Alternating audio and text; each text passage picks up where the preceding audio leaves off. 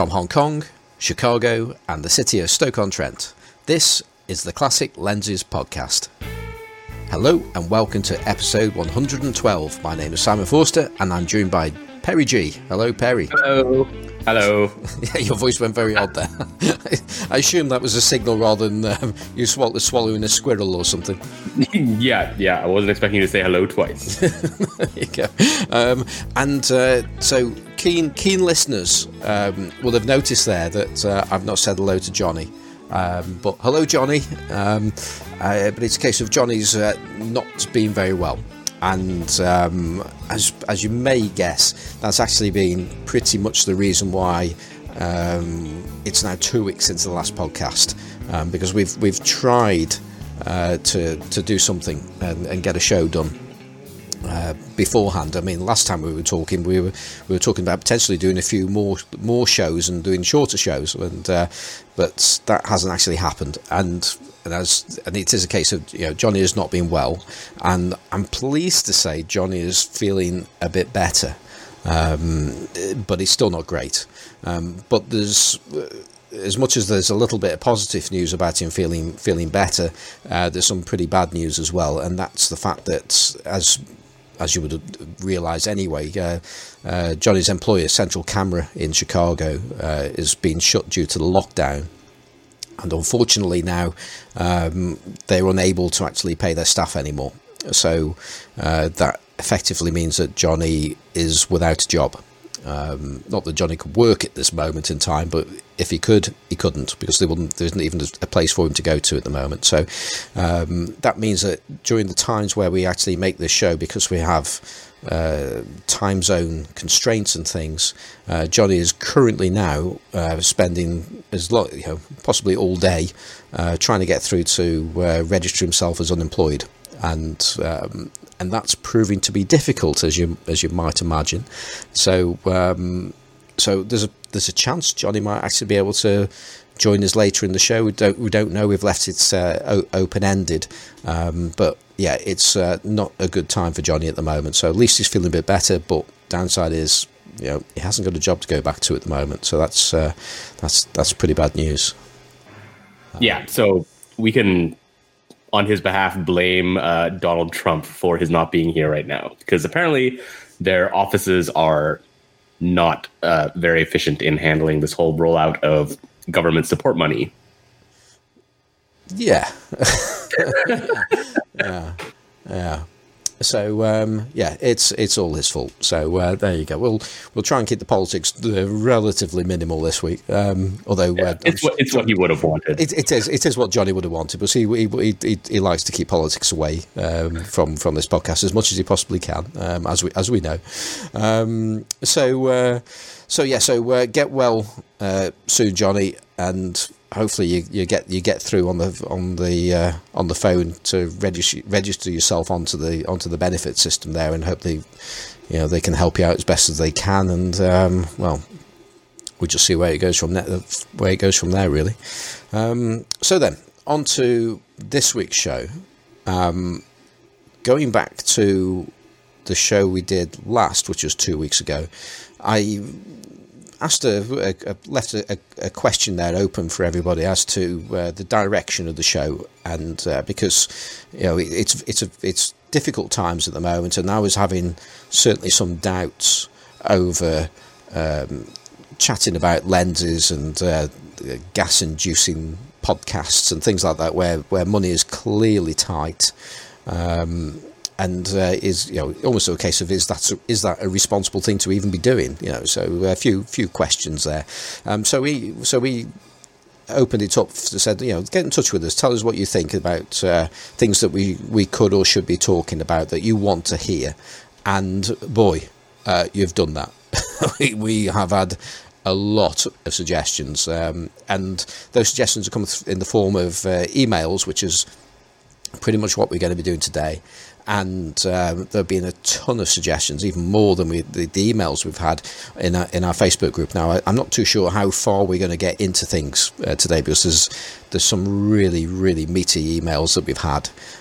So I'm not sure if we'll get as far as the Facebook stuff, but let's crack into what we've got, and we're going to start to go through these emails and consider, and in some case answer, in some case defer some of the points that are made. So I'm going to hand over to our substitute reader today in Hong Kong, and here's Perry. All right. So my understanding is I have read all of these emails and you have read none of them, right? That is the way. Yeah. Okay. Cool. So I'm going to do my best to read these without screwing them up. Should we jump right in? We do have quite a lot, and they are pretty long. Yeah, go for it. Okay, the first one is from S. Benjamin Farrar, sent on April 7th.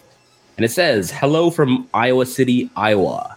As a freelance artist, I've taken a major financial hit this month and need to cut back completely on acquisitions, except maybe film.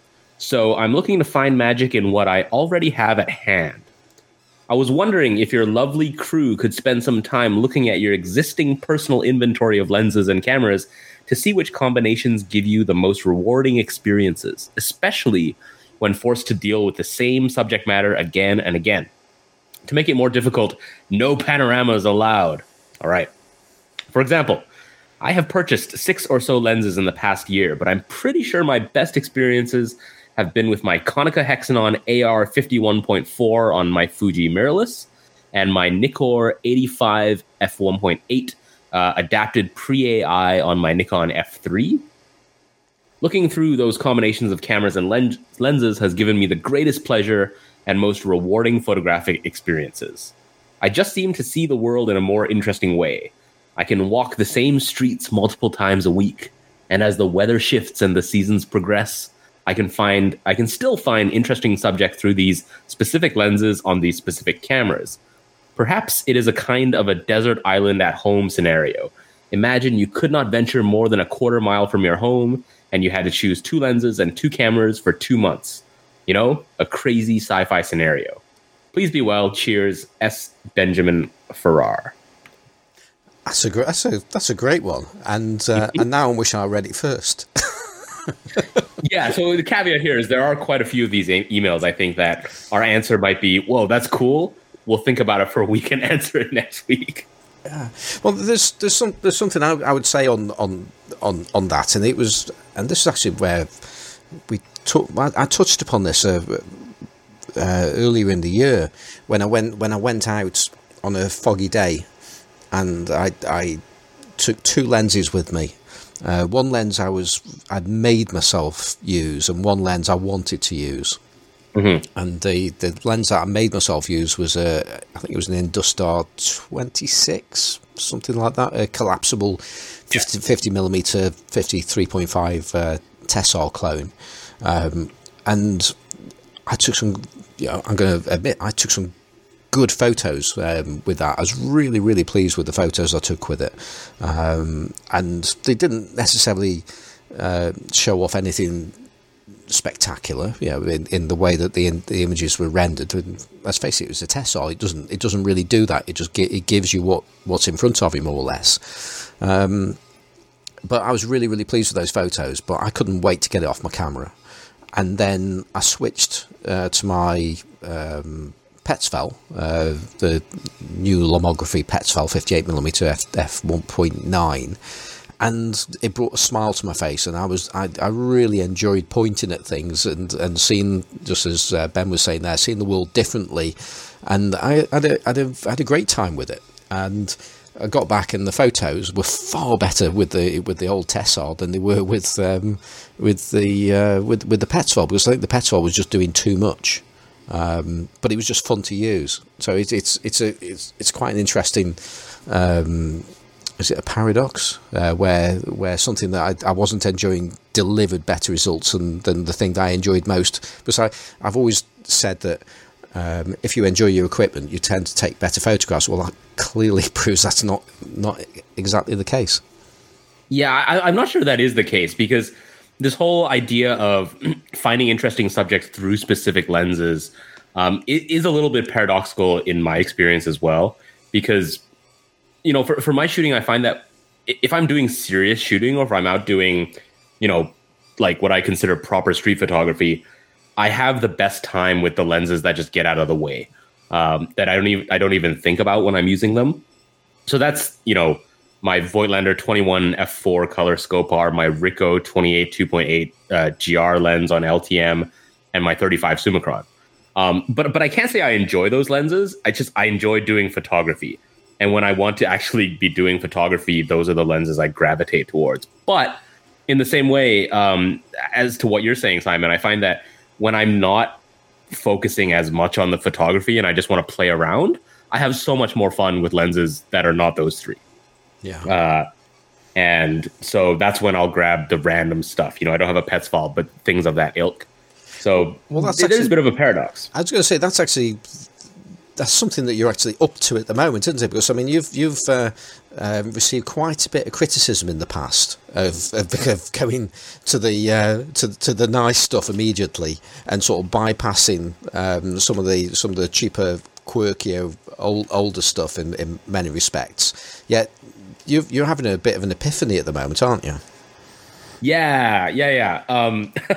So if you think back many months to Cheap Lens Gate, there was this discussion that I recall where you guys were talking about that phase that you certainly went through, that Carl was constantly going through, of picking up whatever random lens you could grab. Fun, cheap. When you say a phase, I think it lasted 5 years, so it's a bit more than a phase. It was everything at the time. Yeah, exactly. And I felt like I kind of missed that stage of just picking up random lenses because they were cheap and seeing what they looked like. And, the entire Photography with Classic Lenses group sort of spawned from putting random old lenses on Micro Four Thirds and experimenting. And I feel like I'm kind of going through that right now, but not on Micro Four Thirds, on Pentax 6.7. You couldn't do it simply, could you? No. But this is a much cooler medium because the massive negative size really does let some of these lenses, the character of some of these wacky lenses shine through. I haven't touched a rangefinder in weeks, and during this period of, Hong Kong has never been locked down, but the social distancing and the virus-induced slowdown, I have been shooting pretty much nothing other than my Pentax 6.7. And I've been picking up random cheap lenses, everything from enlarger lenses to lenses from broken folding cameras, to lenses that I've had lying around that have just been there on display because they're from a 1930s folding camera from France that my cousin got for me from a pawn shop.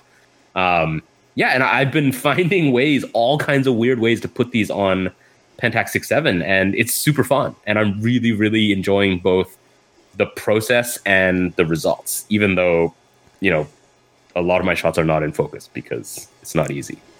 Yeah, I can definitely relate to that. And I must admit, I don't really have a camera to do that, but I suppose I do, because I've got a a Pentacon 6 camera, so that's got a focal plane shutter and a mirror in there. So I suppose it is actually possible to do something. If you can do it with a 6.7, I don't see why I can't do it with a Practi 6. Yeah. Yeah, exactly. I mean, the tricky part is finding the adapter. So I got really lucky, and Little Garden, the shop in Hong Kong that sort of enables all of this, they had a Pentax 6.7 to 62 millimeter thread ring, basically an adapter in stock. So I just use that ring on my Pentax 6.7, and then I stick a 62 millimeter thread helicoid on it. And then whatever lenses I end up wanting to play with, I just find a way to get it onto that helicoid, and they work. So if you can find the sort of adapter for Pentacon 6, there's no reason why it shouldn't work. Well, I've got an M65 to M65 helicoid, and I think I've got a smaller one as well. That's interesting. I mean, I must admit, when I first started this part off about perhaps I could do something like this, I was actually thinking that, if I had a Fuji GFX, would that in itself reignite my wish to try all the lenses out all over again, just to see just how potentially wacky those lenses could be? And I think the answer is probably yes, but I can't afford a GFX. But I do have a Praktica 6 that I need to test it at least anyway. So that gives me more of a reason to actually do it, to go out into the garden if that's all I can do and just take some flowers. It doesn't really matter, does it? Just go out there and actually take some photographs, which would be an achievement for me at the moment. Yeah, and you should definitely go and take some photographs because there's an interesting flexibility about this too, in terms of the types of lenses. Just to quickly run through the things I've stuck on Pentax 6.7 recently, and the sort of results that have really surprised me. Number one, I've put a lot of 35 millimeter lenses, as in lenses for 35 millimeter format, on the Pentax 6.7, and most of them will not get to infinity, but they almost invariably cover the negative, which is really interesting. So I've put that Rodenstock 50 millimeter lens that I've been raving about on Sony. I put it on my Pentax 6.7 and it covers 6.7, but it's only macro range. Yeah. So it's a lens that, normally the minimum focus on that lens is like around a meter. And now I've got this sweet macro lens that I could play with.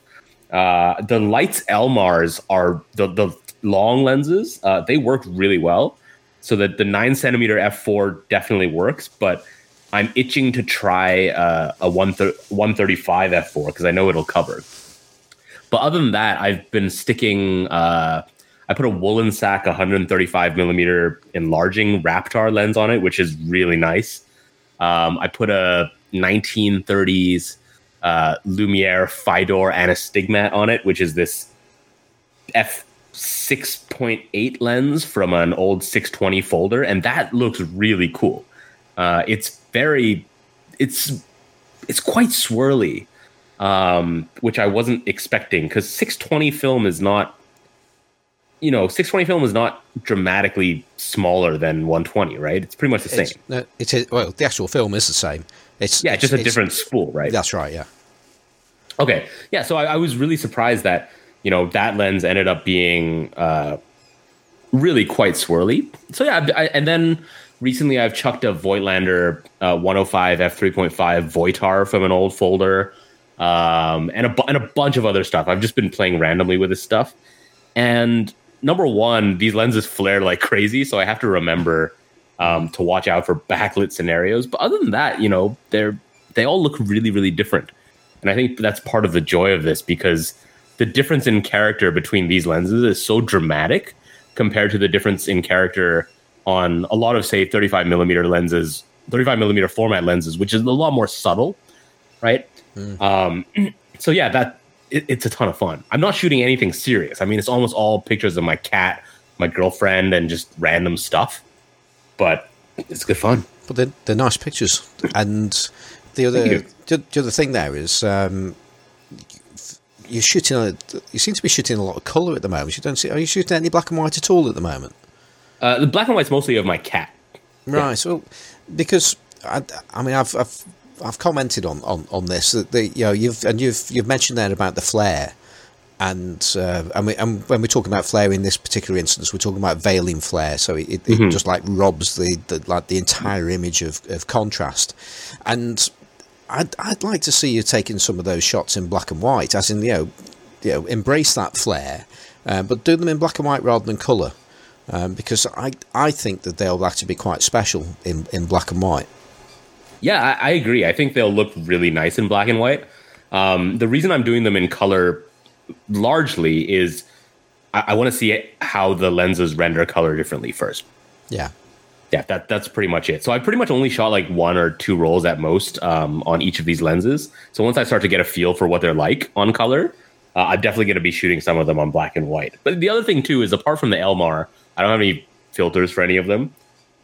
Which is not really a problem, but sometimes I feel a little bit naked shooting black and white without some filters to put on.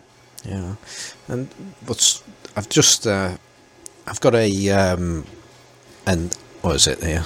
It's on M mount, and it's an Elmarit 92.8, which I think has that got the bit that comes off? Oh, yes, it has. Yeah. I think I checked this before. And it's not my lens. It belongs to a chap called Paul Bullock of the Six Towns Darkroom. And he handed it over to me, so I was going to be giving it into taking it somewhere for an auction, which never happened, and I've still got it. Yes, Paul, I still have your lens from about 2 months ago. And I was just looking at it and thinking, hold on, this is the same kind of thing as you're talking about with your Penticon, with your 6.7.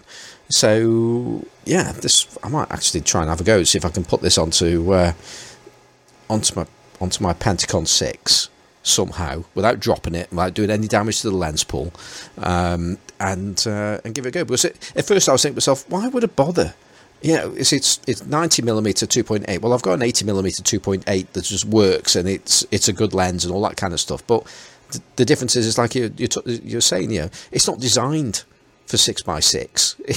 It's designed for 35mm, but we know it has a larger image circle than the most 35mm lenses, and so it's going to deliver something different to what that lens is designed to go on the camera, which is really what this whole podcast and what the love of using classic lenses is all about, is to see the different characteristics and embrace the things that are clearly wrong with a lot of lenses, and get joy and pleasure out of them. Yeah, I think you'll like this one better than the 92.8 Elmar I've been shooting, because mine is a Tessar, but this is a 5-element lens, 5-element through group, so it might be more Heliar-esque. Well, you say Heliar, you know how to push my buttons, don't you? There you go. Yeah, because you can't really do this with large format, right? Because you need shutters in the lenses.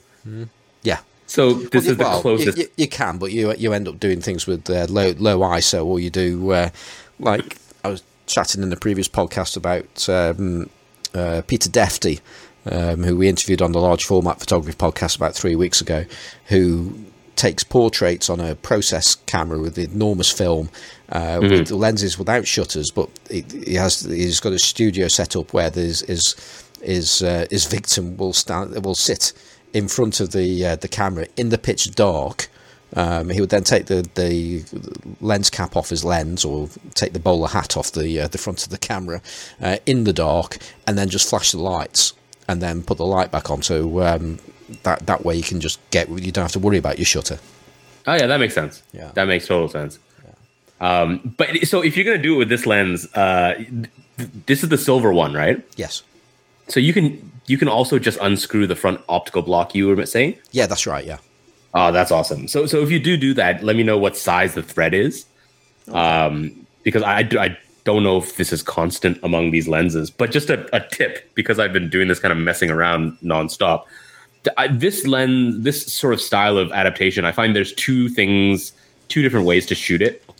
Either you stick it on a helicoid, but chances are the focusing distance will be too close for most practical uses. But if you just stick it directly onto the adapter, then you just kind of focus with your feet, you're more likely to get a sort of usable focusing distance if it's too close. Okay. Well, it's round about. So I've got some calipers in front of me, so I can give you the thread. Well, the diameter at least anyway. I've got a reading here, 32.28 millimeters.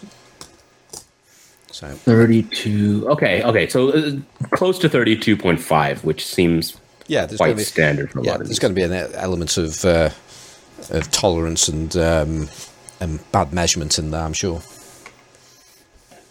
Okay, is the Pentacon 6 flange distance shorter than Pentax 6.7? I think in theory it probably will be. Okay, yeah. If so, you might get a better sort of focusing distance or range with. Actually, no, it's not going to make any difference because it's going to work off the vertical plane anyway, isn't it? The width is more to do with the image circle, whereas you've got the 6 centimeters. Well, it's actually less than that, isn't it? On the vertical side, so it makes no difference, does it? Not in terms of coverage. I'm just saying in terms of like the focusing. Well, yeah, but it's going to be the same, isn't it? I would have thought.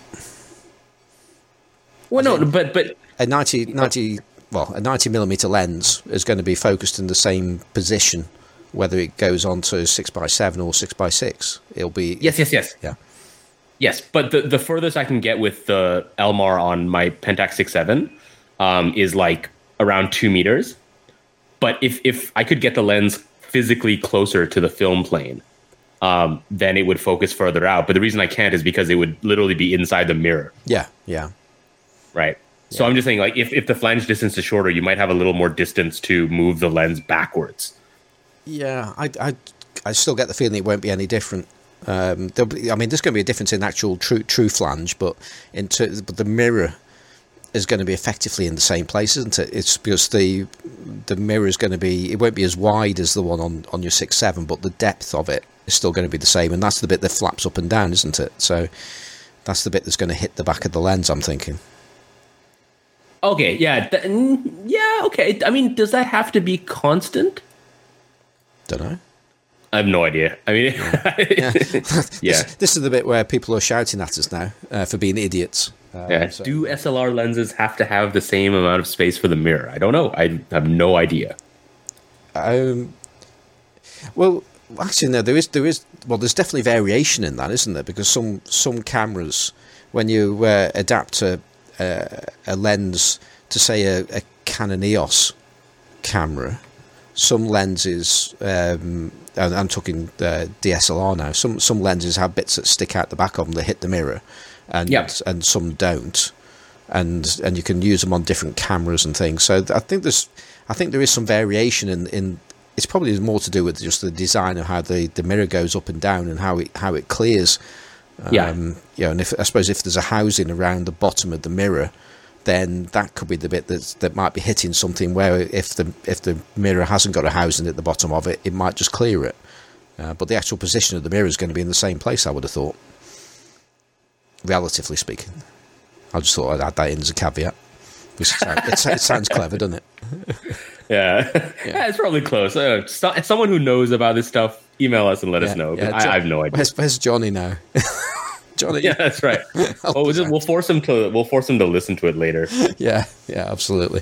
Okay, well, I think we should move on before we dig ourselves in. Because there was actually some advice that I can't remember who gave it. Actually, I think it was Andrew Lawson is his name, who usually gives me a hard time on Facebook. Who's probably he's probably switched off by now. Actually, he's throwing stuff around the house. Exactly. Yeah.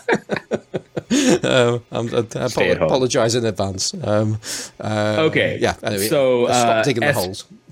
S. Benjamin Farrar. I'm not sure we answered your question. But certainly this is something we may come back to as well. I was going to say that it was quite deliberate that we didn't answer the question there, on my part anyway, because it's something that we need. I think it's a bigger subject, which is what this is all about. So it might well be something that we come back to and revisit. Yep. Okay. So moving on. This is a question from Stylist. So this is definitely one we will have to come back to, having read this in advance. And it says, hello to Perry, Johnny, and the one with the funny accent. I know you've put a shout out for content from your listeners, but in case their days are as action-packed as your own at the moment, I thought I'd turn your request around a little and give you three a challenge. Mission.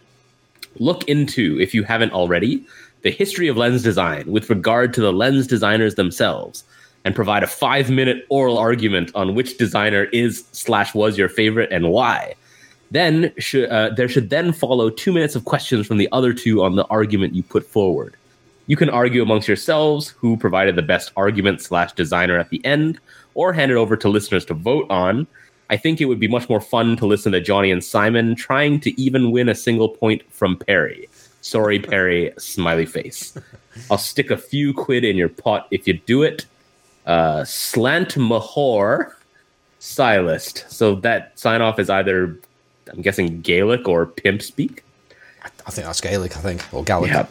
Yeah. So first of all, Stylist, we'll definitely have to come back to this one. But, Simon, we cannot do that format that he proposes, because that's essentially my day job. It's like what I do for a living. So no formal presentation, argumentative format, please. But definitely a cool discussion idea. That is a good. I mean, I can't. To be fair, I'd struggle with this one anyway. Just as it was, I don't have favourite designers as such. I've never really gone down that rabbit hole, if you like, and done the whole history of things like that. That's something where Cheyenne Morrison. Yeah. I mean, that actually might be an interesting one. If there are some.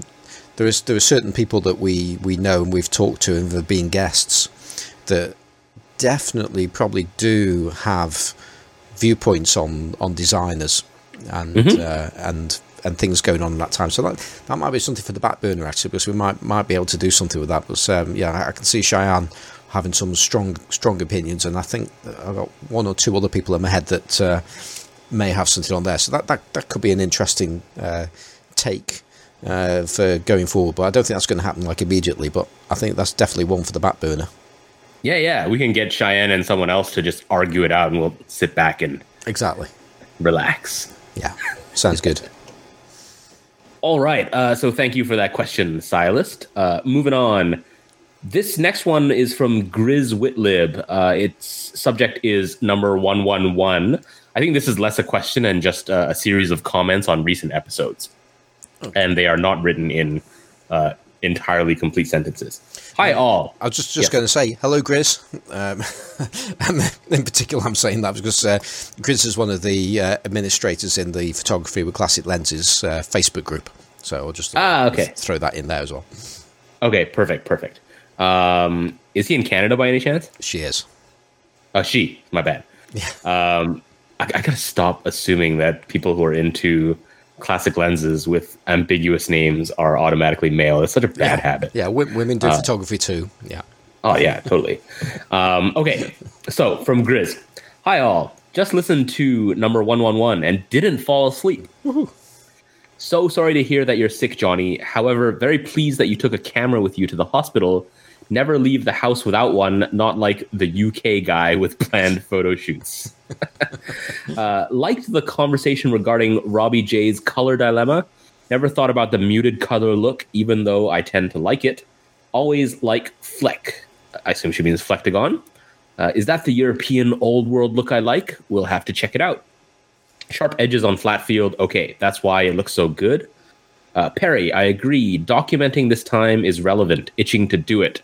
However, have been isolating because I could be in the susceptible group.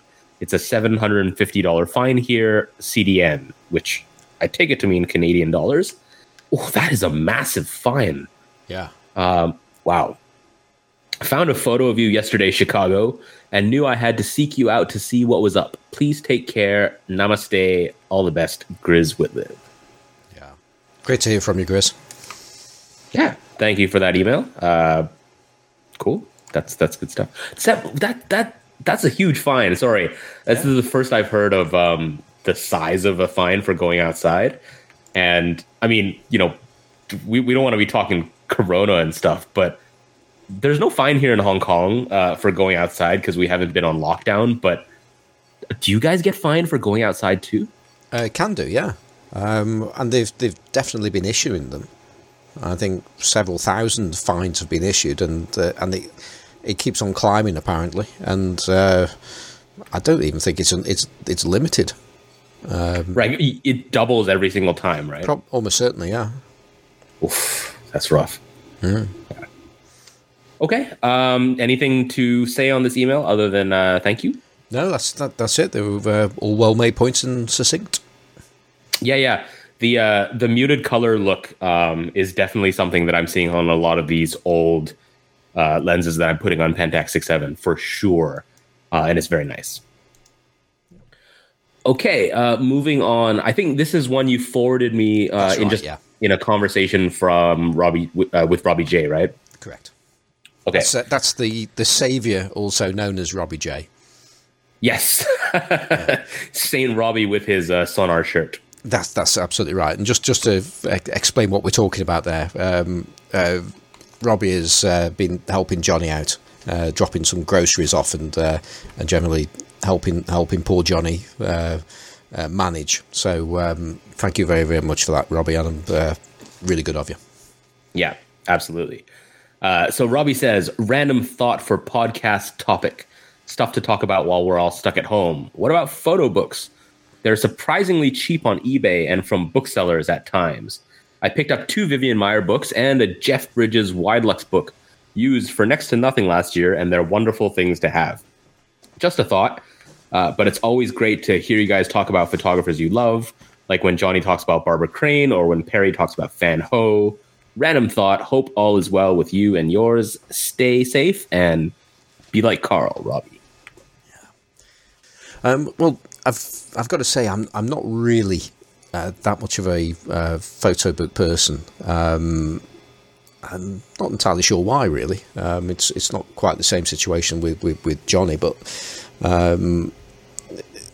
yeah, it's a puzzling one for me there. But I do have a photo book that Chris Holland sent through to me. When I mentioned it on a podcast a few weeks back, I think, and it's called The Unknown Spain, and it's a German photographer, I think possibly between the wars in the early 20th century, documenting areas of Spain where they were like rural Spain and things like that, and so some of the places are still there, and but lots of the things that were captured are just simply not, some of the older ways of life and the older ways of dressing and things like that, and that's an absolutely fascinating book, and actually Chris has put a lot of work into putting that photo book online, and there's a website called the Heischler Photo Project. That's Heischler's,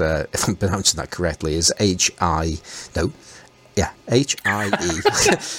there's my dyslexia. I can't even spell, I can't even read letters out with confidence. So it's Heielscher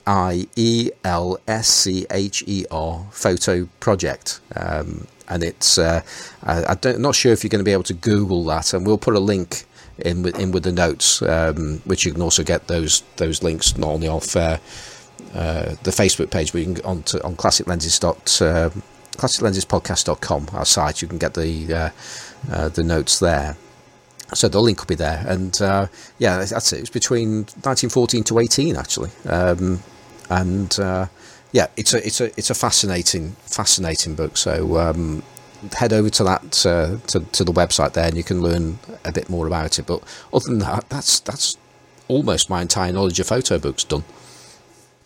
Yeah, I have a bit more time for them. I don't look at them all the time, but I do have a decent collection, and I will flip through them quite every now and then for inspiration, or just because I enjoy looking at photographs. I think most of mine are the ones I have are fairly well-known photo books. But yeah, obviously Fan Ho, his entire collection, I'm a massive fan of. No pun intended. But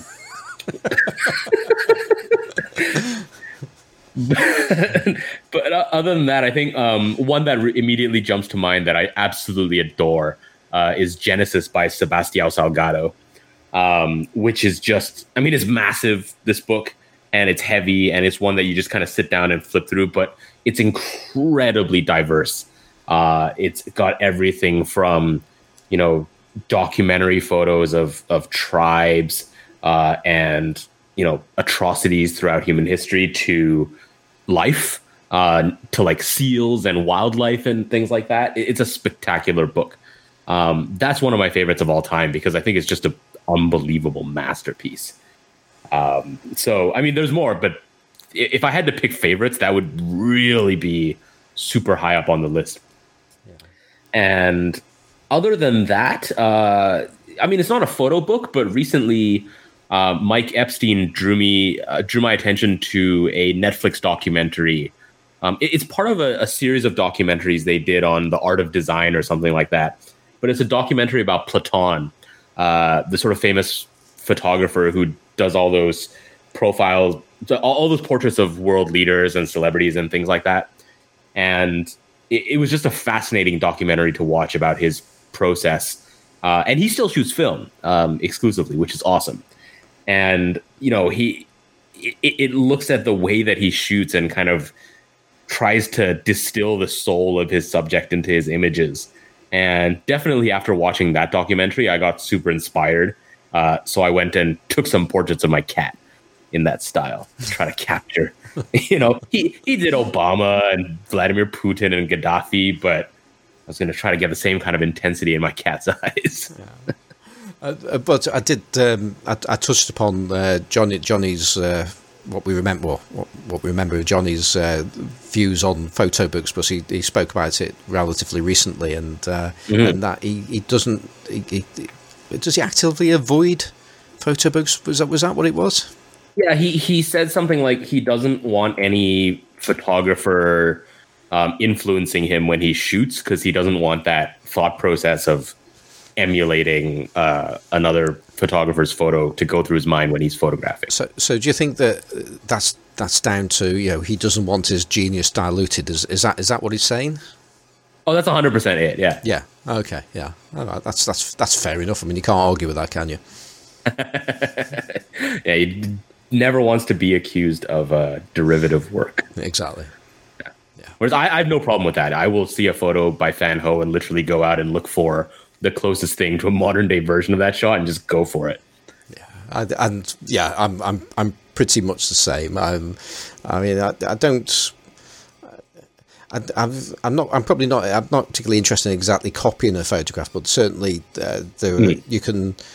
I'm really guilty of actually being influenced by people for a relatively short period of time, and thinking that and wanting to do those things, and then I've within like about a week I've completely forgotten about it. Yeah, what I find is from the work of photographers that I really like, I find that I will very consciously take on board things about their approach or their way of looking at photography that I really, really appreciate.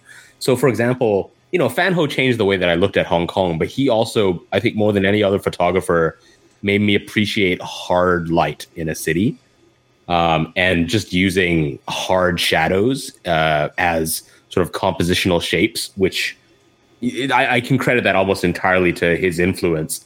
And even this recent documentary I watched on Platon, I think looking at his process of making portraits, he has two assistants with him at all times who are metering off the subject and, changing his film on his Hasselblad or his Leica, and they're basically adjusting the aperture and doing all the technical stuff, because he is 100% focused on building a connection with the subject and like trying to press the shutter at that very moment that he thinks their face is telling their story. And it's magical watching that.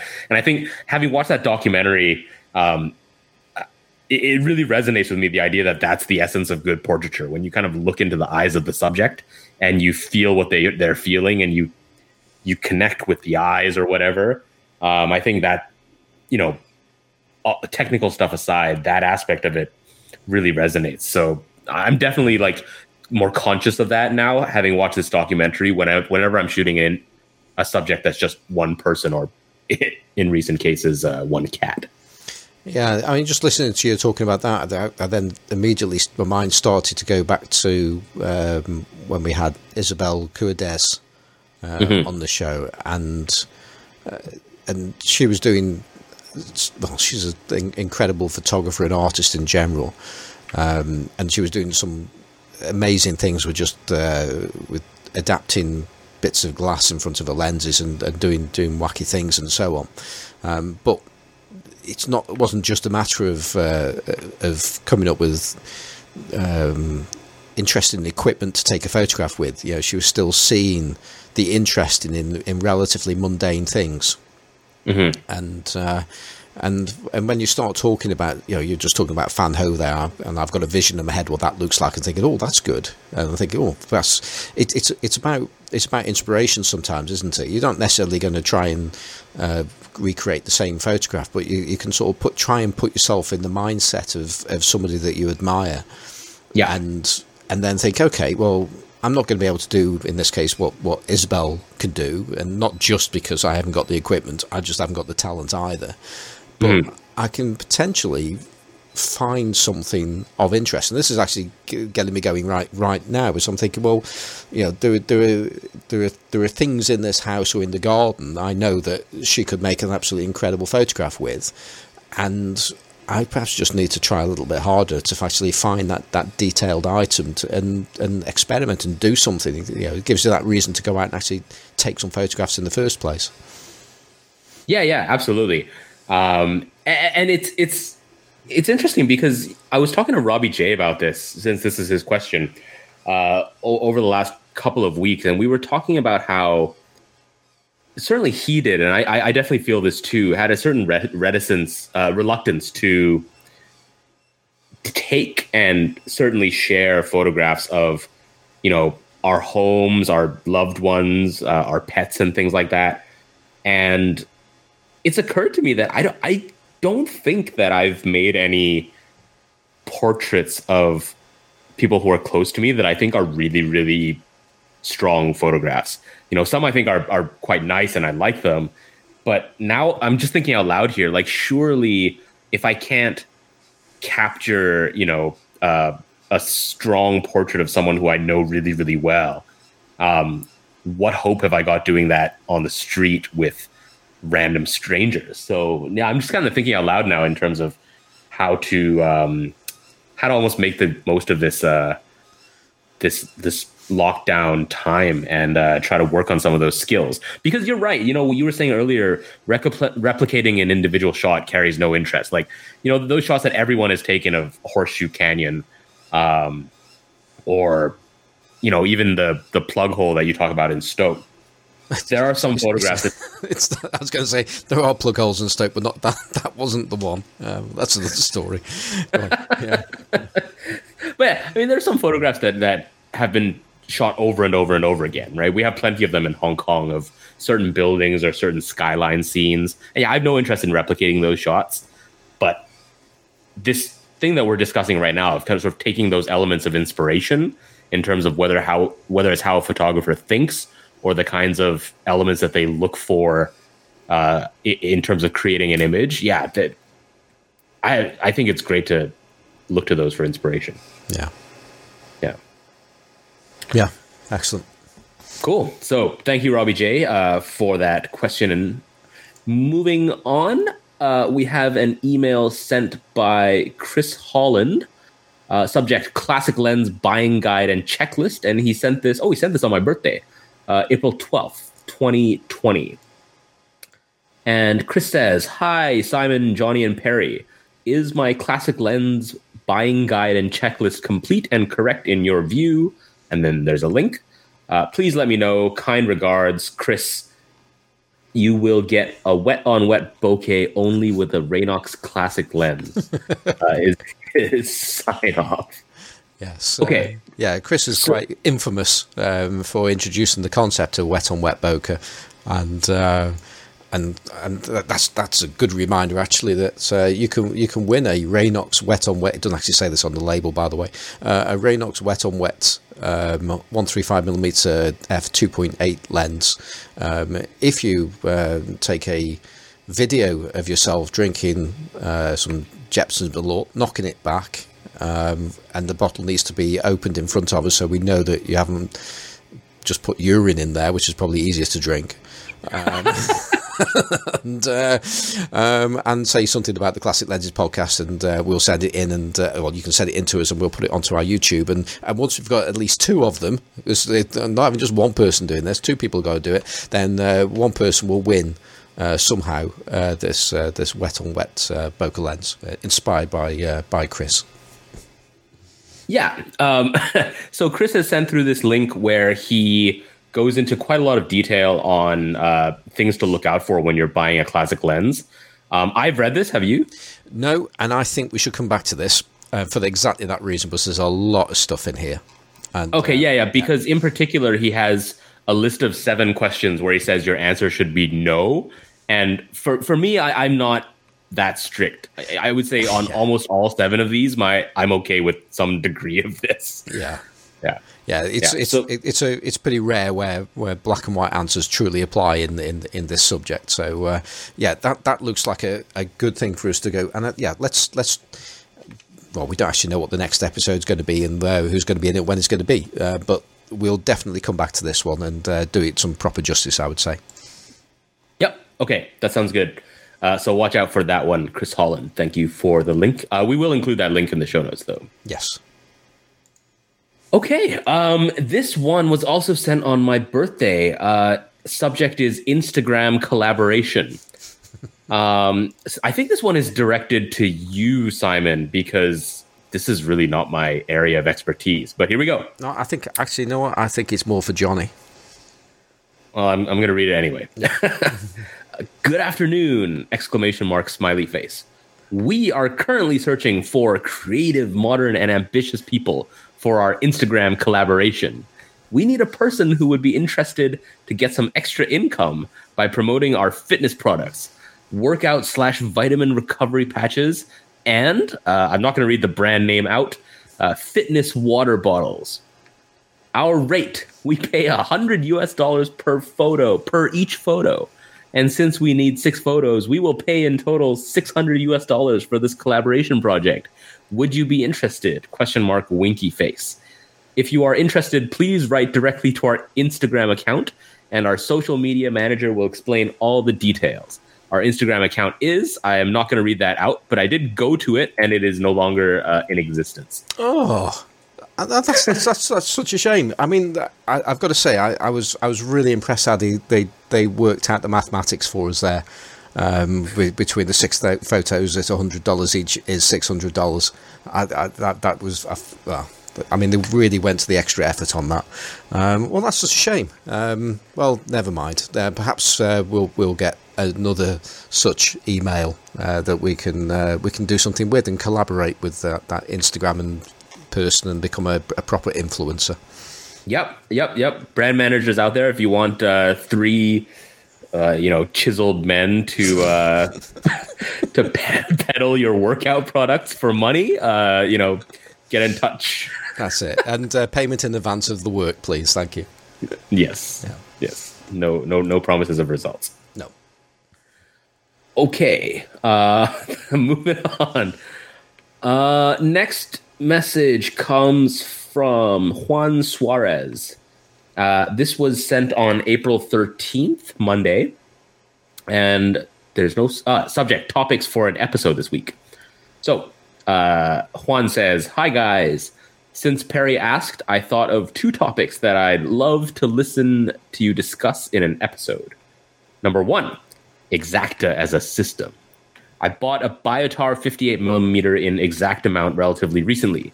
With it came 2 lenses, the Lithogon 35 3.5, which hasn't impressed me much, and the Tele-Analyte 90 f 2.8, which has, to some extent, the size and form factor particularly.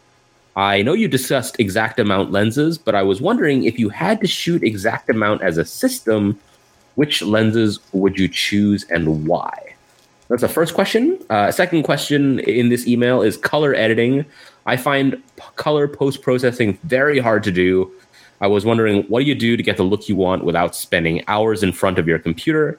What are your go-to steps when color editing an image? Thanks for doing the podcast. I really appreciate every show. Best wishes, Juan. Well, the first thing that comes to mind on this, I'm not too sure where you are, Perry, and Johnny are in terms of Exacta systems, certainly from the camera side of things. But Perry's nemesis, Eric from the Through the Lens podcast, who also pops up quite regularly on the Sunny 16 podcast. I say nemesis because he doesn't think that people should be in street photography. This is the cartographer guy. Exactly. So, and he does a podcast which is very good, called Through the Lens. So it might be an idea to take a listen to his podcast and drop a question, because he uses almost exclusively Exacta equipment. So he will be a very good person to direct a question to there. Eric and Vanya, that's it. But lenses, yeah, we've already recommended the Carl Zeiss 75 1.5 Biotar, which is quite oh my nice. God. That's my favourite Exacta lens, anyway. But yeah, I'm not sure we can really add much more to that as far as on lens choice after what we touched upon a few weeks ago. I don't know. Can you add anything more to that? Well, I've only really recently discovered the intricacies of this system, so I'm still playing around with Exacta lenses.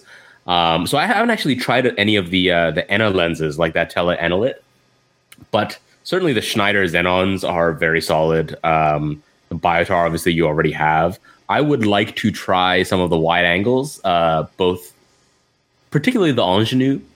I think the 28 3.5. I don't know if it's any good, but it has an interesting history, so I want to try it just for that.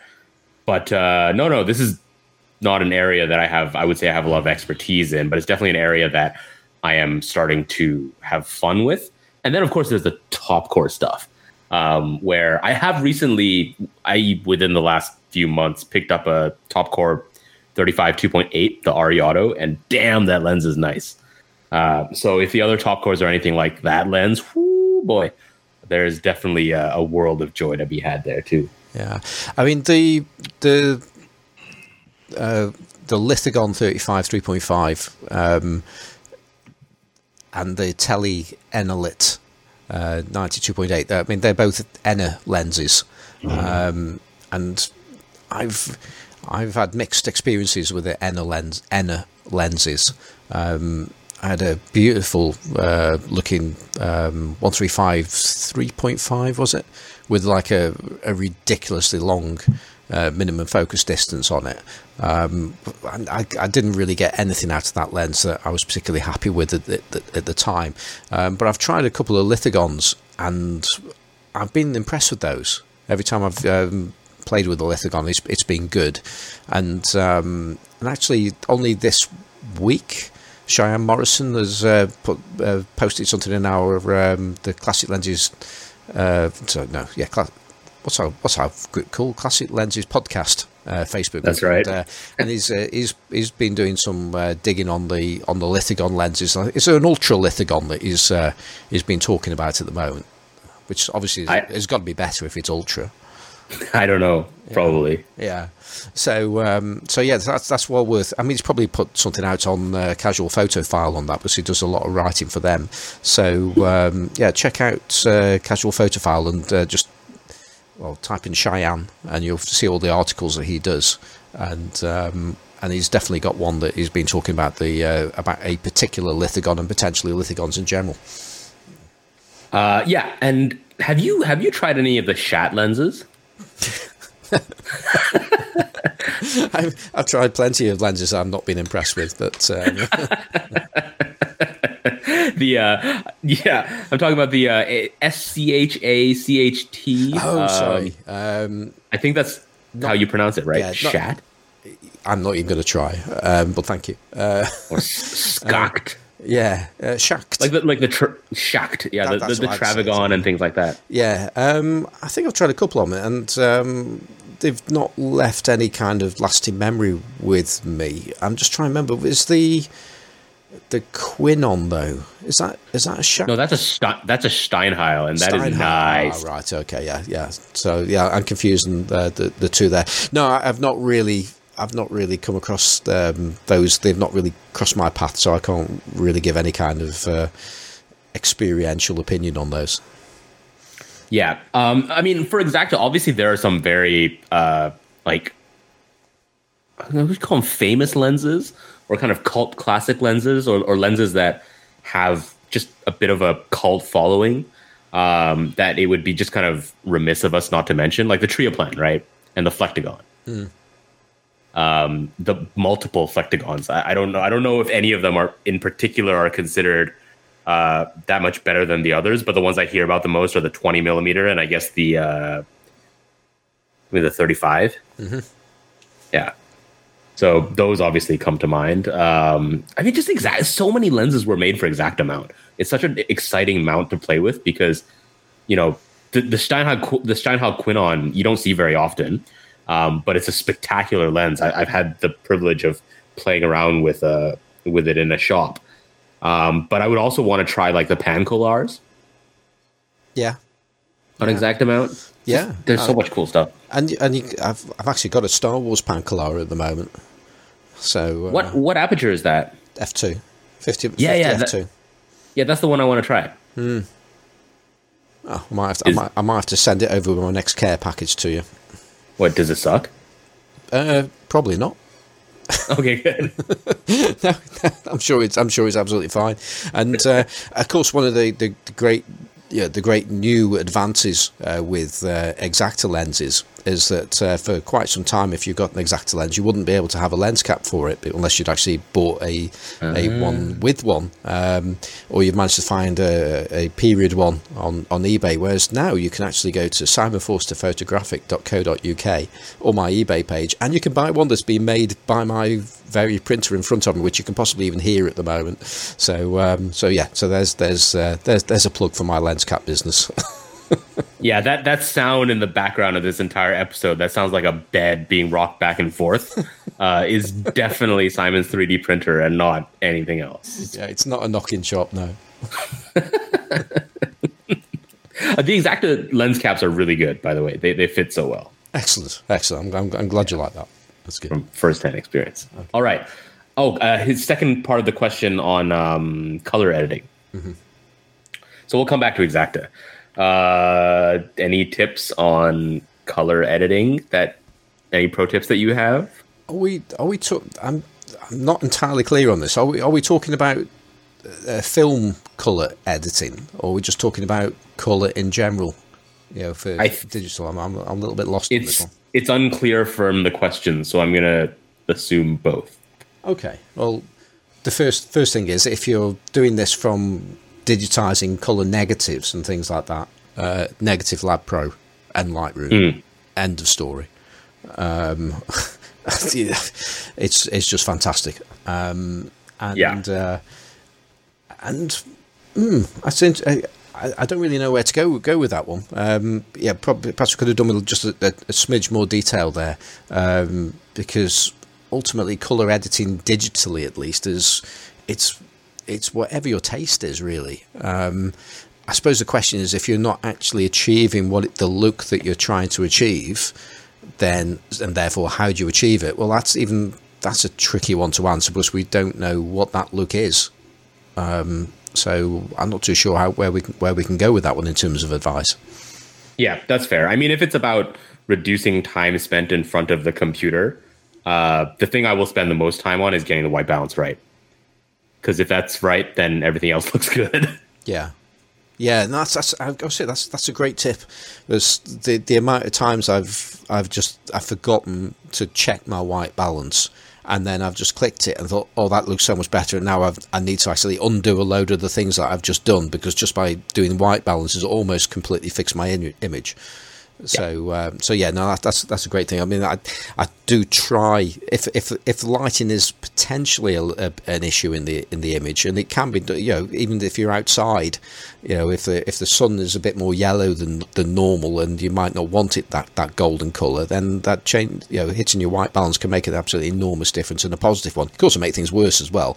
Sometimes you think, well, I know that's the white balance that the computer's telling me it should be, or that's what the camera said it should be, but ultimately it's your picture. You make the white balance to look the way you want. But I think there's a reason why white balance is right at the top. It's one of the first things you can do in Lightroom, and that's because it can make such an enormous difference just in one click, and then you can build on it as you go through changing your contrast and all the other things that you might want to work with. Yeah, it's always the first thing that I do, and you don't have to get it sort of scientifically right. Just get it to the look that you want. Yeah. Sometimes I'll deliberately push something warmer or cooler, and I really don't like green casts on my images, so I'm happier to go a little more magenta. Or if you have a perfectly neutral thing in your image, you just click on it and you're good to go. But yeah, as you mentioned, I find that just getting that right saves you so much of a headache in dealing with color for everything else. Mm-hmm. Right. Until you have mixed lighting, then that's a pain in the ass. Yeah, well, that's when you go black and white. Well, no, when I'm shooting Cinestill at night, or if I'm out shooting digital at night, there's a lot of mixed lighting. And in that instance, when I'm doing white balance, what I'm looking at is I'm only looking at the skin tones. Yeah, but you like live in Blade Runner world though, don't you? So it all looks good. That's true. It is one of those areas where you can push like a crazy color cast and it still looks fine. Yeah. So yeah. Cool. All right. So in terms of film processing, Negative Lab Pro. I don't know how to get color right on digitizing film. When Johnny gets back, he'll probably have more to say about that, I think. Yeah. Okay, so thank you for that, Juan. Moving on. So I'm going to do these in the order they were sent. So I'm going to switch the last two around. Okay. The next email was sent by Anu Jindal he's in New York, and he and I have been chatting a little. Ooh, this is a beefy email. I really like this email. So let's go in. Let's dive in. Subject: monkeying around with adapting projects. So, hey gents. Since I've been on coronavirus lockdown, I've had to embark on some projects to keep me occupied, including taking apart and cleaning some lenses, trying my hand at bulk rolling, and monkeying around with some lens adaptations, and bugging Perry about adapters since there's no little garden here in New York. One of those projects is looking for a way to take the rear off an Olympus Pen 38 f1.8 and replacing it with a clamp and M39 thread to adapt it to Leica M mount for digital. Another is to try adapting a non-anamorphic ISCO Cinelux 120mm f2 projection lens, apparently just a bit nicer in rendering than the Schneider Kreuznach version, to Pentax 6.7, yes, using a Chinese-made Yifeng helicoid and clamps and other bits and pieces from RAF camera. So, I've got a few questions here. I know that I should hypothetically be able to reach infinity focus with both of these adaptations, but I'm a bit confused about where one measures lens registration distance from. The rear element of the lens to the film plane, from the flange to the film plane. Knowing where to measure is only meant to give me a ballpark since I'll have to fine-tune the adapters by adjusting the clamp anyway, but it would be a useful ballpark to have. The second question is whether you guys have discussed projection lenses on the podcast before or tried some of these projection lenses out. I was inspired by a post on this blog as well as this guide, and he includes links. Beyond those longer Schneider and ISCO Cinelux lenses that work for 6x7, I've seen Zeiss and Leica lenses and a ton of others in varying focal lengths and with and without apertures, mostly without. I'd love to hear more about the how, why, and which of adapting projection lenses. As judging from some of the photos I've seen with these lenses, it's a wild new frontier of gas inducement to embark on. Yes, it is. A final question on this overlong email.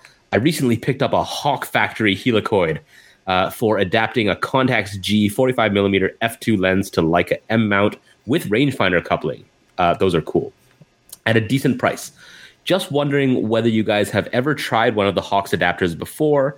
I was fascinated by this thread link from a guy who wrote this review on Philip Reeve and figured out a way to adapt a Contax G 28mm f2.8 lens to Sony E and Leica M mount by cannibalizing the lens body of a Minolta Rokkor MCPF 55 f1.7.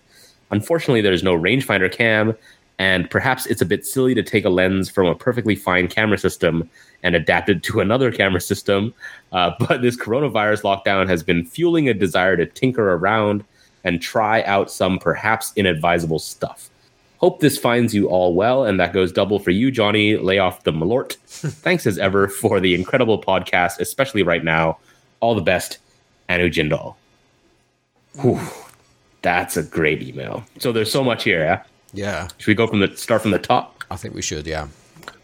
Real quickly on the this wasn't a question, but mentions looking for a way to take the rear off an Olympus Pen 38 1.8 and replacing it with a clamp, blah, blah, blah, blah, blah. So I've done that.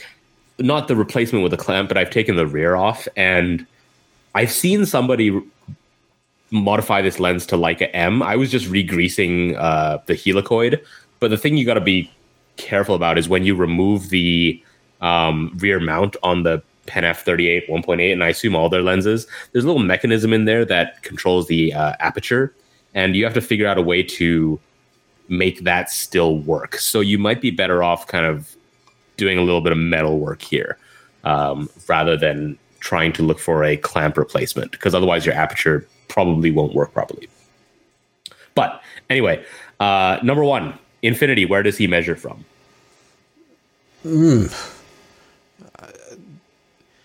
I don't know. I have no idea.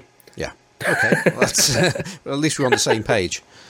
I think the issue there is like the way different lenses work. I'm guessing, because you get somewhere literally the optical block moves in and out, and you get other lenses where you have internal focusing and the rear element doesn't move at all. So, but his question is, hypothetically, he should be able to reach infinity focus with the adapters. And where does he measure the registered distance? So if he knows the registered distance of the lens, right, then theoretically the registered distance should be from the flange to the film plane, because the flange distance is constant for every mount, right? Mm-hmm. So that would be my educated answer. It can't be from the rear element of the lens. No, it doesn't make because sense. You've got so it must be the flange. Yeah, that's my. I don't know the answer, but that's my guess. It's as good as I can give anyway. Okay, but I mean, this is something I've been struggling with the Pentax 6.7 stuff, and I've just been doing trial and error. Well, yeah, and I think that's probably the reason why I've not given it any thought whatsoever, because that's the way I would do it. But if you were setting out to do something, get the theory right first, and therefore then ordering some equipment that's going to be suitable and so on, then I can see the need for, or why it would be desirable to understand those principles before you set out, rather than just wait for the stuff to turn up, hold it at a certain distance and think, okay, that's roughly X, and now I've got my figures, which is our way of doing it, if you like. Yeah, but I mean, if he's taking a Pen F and this ISCO lens, and slapping it on a helicoid, then he would need to know the original flange distance, and then the flange distance for Pentax 6.7 and Leica M mount, which is easy to find online. And then the difference between those two registers is basically going to be the difference you're going to have to make up in your helicoid build. But then it depends on whether or not you're taking stuff off. So like if he's taking the rear off of the Olympus Pen 38 1.8, then whatever the size of his M39 thread is, needs to account for the placement of that flange, right? So it's got to be the flange. I'm going to stick by that answer. Yeah. Okay. Yeah. Cool. All right. The second question about projection lenses. I haven't used many, although I have seen people using these crazy ISCO lenses on 6x7 on Pentax 6.7, and they look really good. But I think you have a lot more experience with projection lenses. Yeah, I went through a phase. I'm just digging out my projection lenses now. So I've got 3 of them in front of me. And I really, really wish I'd kept hold of I've had about three of them. They were like they were coming to me so often. I was thinking, I'll just pick another one up, and I've not seen one for a year. And plus the prices have gone up stupidly on them as well. And that's the lights. I think they're 150mm 2.8s Elmerons. I think that's what it is. And it's a big chunky lens. And I think there are different Elmerons as well, because I've got another one in front of me now, which is a 100mm f2.8, and it's clearly that's for 35mm use, whereas I think these others are medium format lenses, and they're big fat chunky things, but they're not heavy. They're pretty lightweight. For you look at them, you think that's going to weigh a ton, but they don't. But they give a rendering which is really, really nice, and certainly you're gonna have. I'm going to use the bokeh word now. No, Uftar. We say Uftar, don't we? Actually, and Johnny's come up with another word, which is not here, so we're not going to use that word. Yes. Anyway, that will wait for a future episode. So the bokeh is really interesting, and sharpness is something that you don't particularly get as a feature of these lenses. But there's a lovely transition between what's nearly sharp and what isn't sharp, and you get generally a painterly look out of them. But some are trickier to adapt than others. The first projection lens I ever adapted was a Emile Bouche. I think that's the correct pronunciation. If not, sorry, I'm sorry. But it's a Neo Kino projection lens, and it's a triplet formulation. I know this because you can just unscrew it and clean the elements and put them back in. Without any tools. And this was a lens that I just actually had and didn't even know what it was, and I was using it as a magnifying glass. And I thought, well, I'd stick it in front of the my camera, and I was blown away by the looks of them. And I tried to do some digging on the lens, and it's turn of the century stuff. So it's maybe it's 120 years old, something like that. And it's still actually capable of producing a sharp image, but it's just right in the centre, and then it just goes off. It doesn't go into a swirl or anything like that, but it gives a beautiful effect. And as far as adapting them, I would use a 17-31 helicoid adapter, and I would just pack it out. I get some foam or some like closed. What's a phrase? Closed bubble. That's not quite how it is, but So you get some relatively dense foam, wrap it around the lens, and pop it into the helicoid, and hopefully you can keep it reasonably straight, because ideally you want it to be perpendicular to the film plane, which is quite tricky to do it in the method that I've just said there. But to some degree, it doesn't really matter. It's just like a more secure way of free lensing, that helps with the look of them. But that's generally the way that I adapt these things. And if they don't go inside a helicoid, I'll sellotape them to the outside of a helicoid, like the Elmaron I mentioned earlier. But the last projection lens that I purchased, I thought, that sounds good, because it's a Meopta Mio Stigmat lens, and it's a 50mm f1, and I've seen some great photographs from some of these Meopta lenses, these super fast and large projection lenses, and I thought I'll get this one because it was on at a good price, and I then got it and realised I could not easily adapt this lens at all to my camera, and this is an issue that you're going to encounter if you're just buying these lenses without going into the detail first. And sometimes you have no choice because you can't find any detail about them, so you just got to take a punt on them. But this is designed to sit much closer to the to the sensor, to the film plane, whatever, for you to get any kind of usability out of it. And it's the back of the lens is very, very fat. And it's too wide to actually go through the throat of the mount on my Sony. So I haven't actually worked out how to actually get this to mount on my camera without taking it to a machine shop and get them to grind the back of it down, which is apparently exactly what people do to make this lens fit a Sony. So instead of the Sony, you could theoretically put this on your 6x6, right? No, because you've still got. Well, yes. No, I couldn't. No, because it's it needs to sit virtually on the film plane. So the mirror. Oh, so the mirror. Yeah. Gotcha. So that one wouldn't be a great choice. No, but the Schneider lenses that he mentions, they definitely work. Mm-hmm. Yeah. Okay. But so good fun to be had. That's my main takeaway on these. In fact, I've now got them out. I'm actually give one a go now. Yeah, they're definitely. I mean, all you got to do is find a way to. I use tape on the ones that I've used. It's just about finding a way to get it onto the helicoid or even the camera if you want to focus with your feet. Because because especially the ones with no aperture, they tend to do funky things. Right. Yeah. But do all of them sit that close? Like, do you have any that would work on 6x6? I'd imagine those medium format ones I was talking about earlier, they'll probably do it.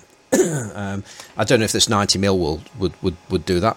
Possibly, it's probably worth giving it a go. But that I was going to say, I just remembered actually this with the I think it was with the lights. Yeah, this 90mm Elmaron. I went around the garden chasing insects in flight and actually managed to get some photographs with it. So, whoa! Yeah, so it's a case of focusing with your feet. You can do lots of things with focusing with your feet, including capture insects in flight. So it's just about having the time, and a lot of us have plenty of time at the moment. So get out there and catch some hoverflies. Which is certainly in my part of the world, there's plenty of hoverflies out there at the moment.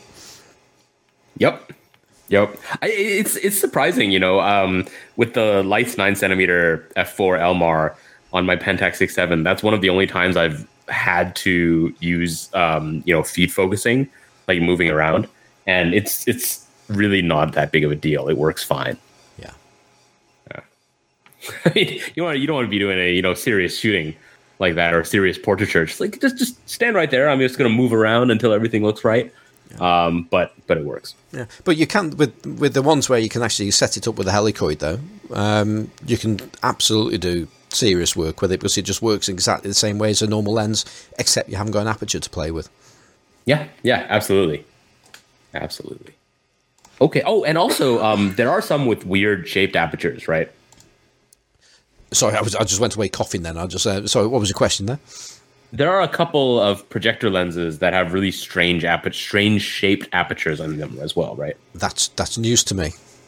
Or am I thinking of enlarger lenses?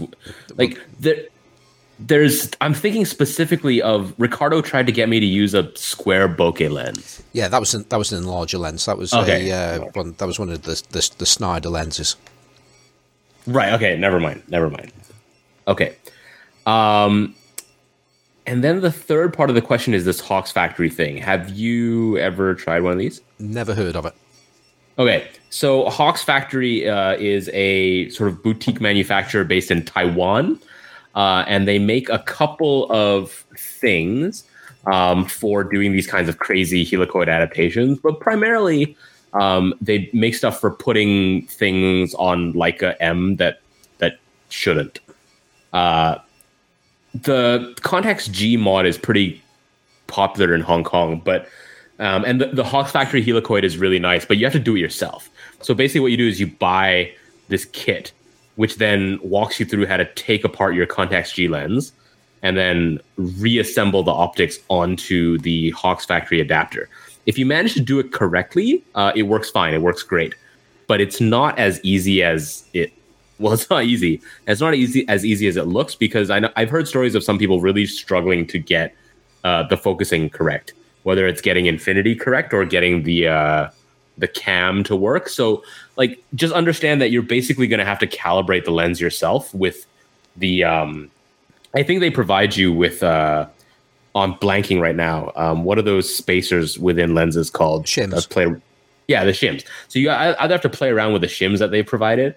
Or something else. So it's one of those things where I wouldn't do it on a fresh lens, like Anu was saying in his email. I think the best candidate is to find a Contax G lens where the autofocus system is dead, but the optics are fine. Those are the best candidates. Or alternatively, there are quite a few custom mods of Contax G lenses modified to Leica M, either by Miyazaki or there's a few other people in Taiwan who do it, and I have one of their mods of the 35, and it is beautiful. It's absolutely stunning, and I think it's much nicer than the Hawks Factory. But yeah, I mean, if you're bored at home and this is the kind of thing you're into, I would be very reluctant to kill a good Contax G lens, because you can totally find cheap ones with good glass and just broken autofocus systems. They're pretty common, I would say. Mm. The thought of breaking Contax G lenses full stop is is something I'm not entirely comfortable with. But there you go. If it is broken, then in the first place, then fair enough. But if it's not, it belongs on a Contax G camera, and that's all there is to it. Or you adapt it to a mirrorless, of course, without breaking. Well, I think, here in Hong Kong, this kind of thing is much more common, I think, than it would be in, outside. Because, like, sort of taking the optics out of a lens that's perfectly fine and then sticking it in a better mount. I think there's two worlds that are perfectly comfortable with that. Either you're crazy people here in Hong Kong who do it all the time, or the world of cinema, they're constantly ripping optics out and rehousing them for REPL and things like that. So, on the one hand, I can understand the element of like, oh, you're a heathen if you're doing that. But on the other hand, I mean, the movie folks do it all the time, so I don't really see anything wrong with it. If you have a lens that you want to use on a certain system, especially if you can get it to rangefinder couple for Leica M, like that's so sweet. I would totally do it. I have quite a few lenses that are like that. I mean, my 51.4 Biotar, right, originally was for some weird Super 16 movie camera. It has been cannibalized and mounted on Leica M with very, very accurate rangefinder focusing, which I love. I think that's awesome. And I've seen people just do this recently more and more in Hong Kong with all kinds of weird stuff, primarily being adapted to Leica M, but also just being put on other random mounts or housing. You know how people take like old Soviet lenses and they shove the optics of something better inside? It's the same concept. Yeah. I think it's I think there's a lot of it is going to depend on what the donor system, is it a system where there is actually probably more lenses than they're ever actually going to be ever used again on the original system. In that case, I probably wouldn't have any kind of problem.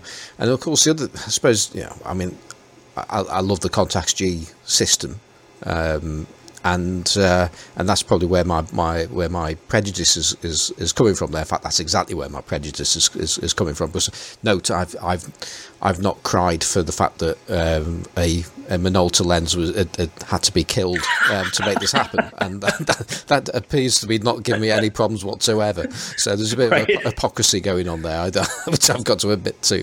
So. Yeah. I mean, at some point, the Contax G cameras will all die, and I think when that happens, then I'll have less of a problem with it. But at the moment, there's enough good cameras out there, and things. It's that thing as well, isn't it, about what this does to the second-hand market, and it makes it increasingly difficult to find certain lenses at a sensible price, because a lot of these lenses are being effectively taken away from the native market.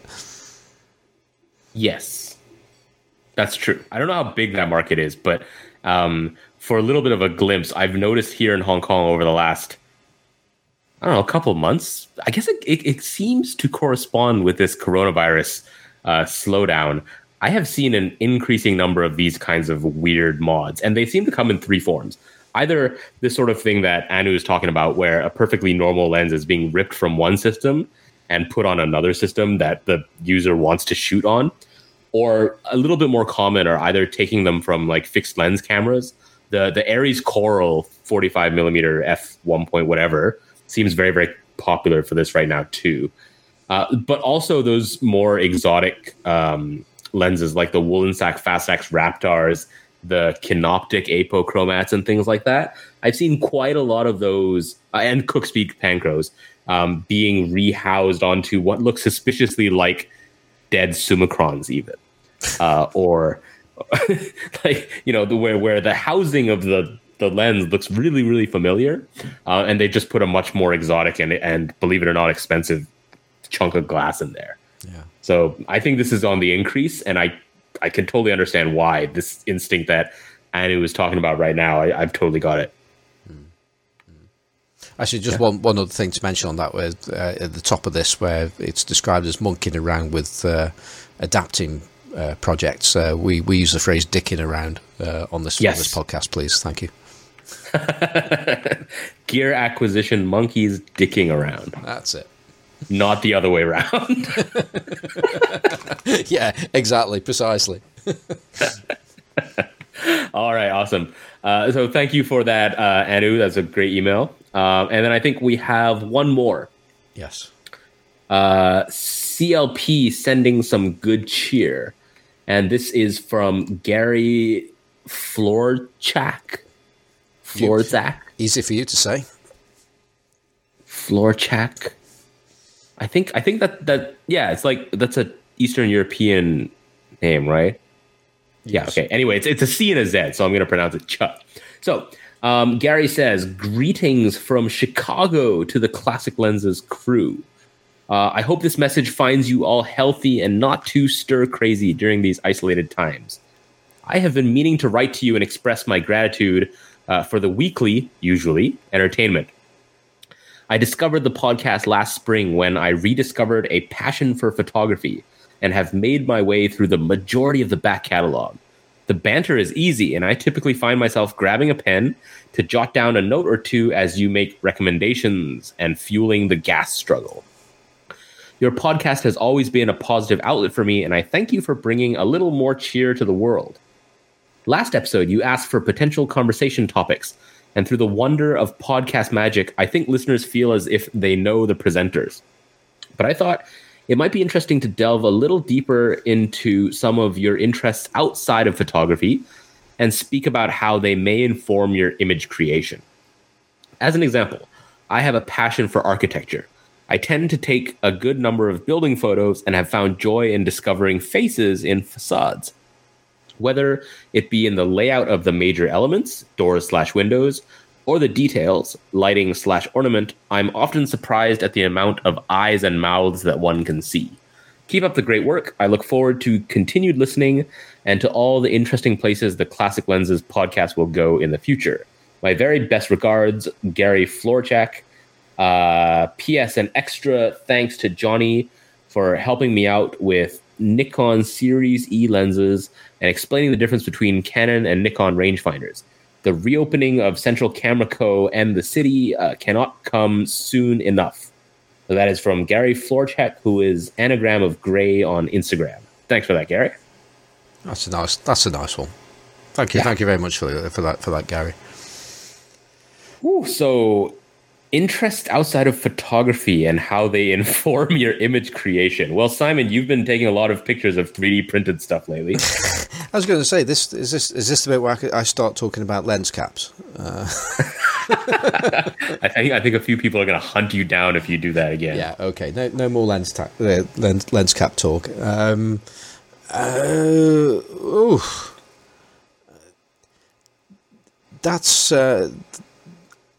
That could take a long time, can't it? I think this is going to have to go under that category of we should come back to this, because I think there are quite a lot of we've all had influences, and I think this is quite a meaty subject. Yeah, so I want to park that one, and I think that we need to put that on the list of things that we talk about at some point. And it may be a case that we don't, all three of us, answer that question at a time. It might be one of us might talk about it, and then we talk about something else in that episode, and we sort of do it as a bit of a series or something like that, because I think there's going to be some interesting things that can come out of that. I think I can answer this right now real quick, because I don't okay. Maybe it's just I haven't thought about or reflected on this that much, but I don't think my interests outside of photography inform my image creation. I mean, I try to keep different aspects of my life relatively segmented anyway, not for any particular reason, but like the things the other hobbies I have, I've never been interested in photographing them, and I've never thought about them while I've been doing photography. And even like academic or professional interests, there's like no overlap for me. So the things that inspire me to shoot have nothing to do with other things in my life, if I'm totally honest. Right. Yeah. I think there might be more there than you think. Maybe. Yeah. And because it's sometimes it's about about how your state of mind works. and yeah, and so on. So absolutely. But those are two different things, right? Because I think, my surroundings and the context and my state of mind and the way that I look at the world, those absolutely inform the way that I shoot. But the email talks about sort of interests outside of photography, and I get what he's saying. He loves architecture, so he's shooting architecture. That totally makes sense. But I don't love people on the street, but I love doing street photography. But the things I enjoy, I'm obsessed with fishing. I'm completely obsessed with fishing, but I have no interest in photographing fishing. Yeah. Well, right. Nor has fishing ever informed my thought process when I'm shooting. Well, in that case, I will answer this now then, just because I don't think it's going to take very long now. We've gone from something that could have been very, very deep to let's do it on face value, if you like. And I think my actual interest in photography came from my interest in cars. Back in the day, and up until my interest in cars is actually almost completely gone now, for lots of reasons, mainly because I can't afford to go out and get the kind of car that I might want to buy, so why bother? But certainly as a kid and most of my adult life, I've been pretty much obsessed by cars. And I grew up with a magazine in the UK called Car. So Car magazine was the name. I don't actually read it anymore, but I would see it on the supermarket shelves or the paper shop, the newsagent, and I'd look up at it and I'd just be knocked out by whatever the photograph is of whatever the car is, and usually be some kind of supercar or Porsche, Ferrari or whatever.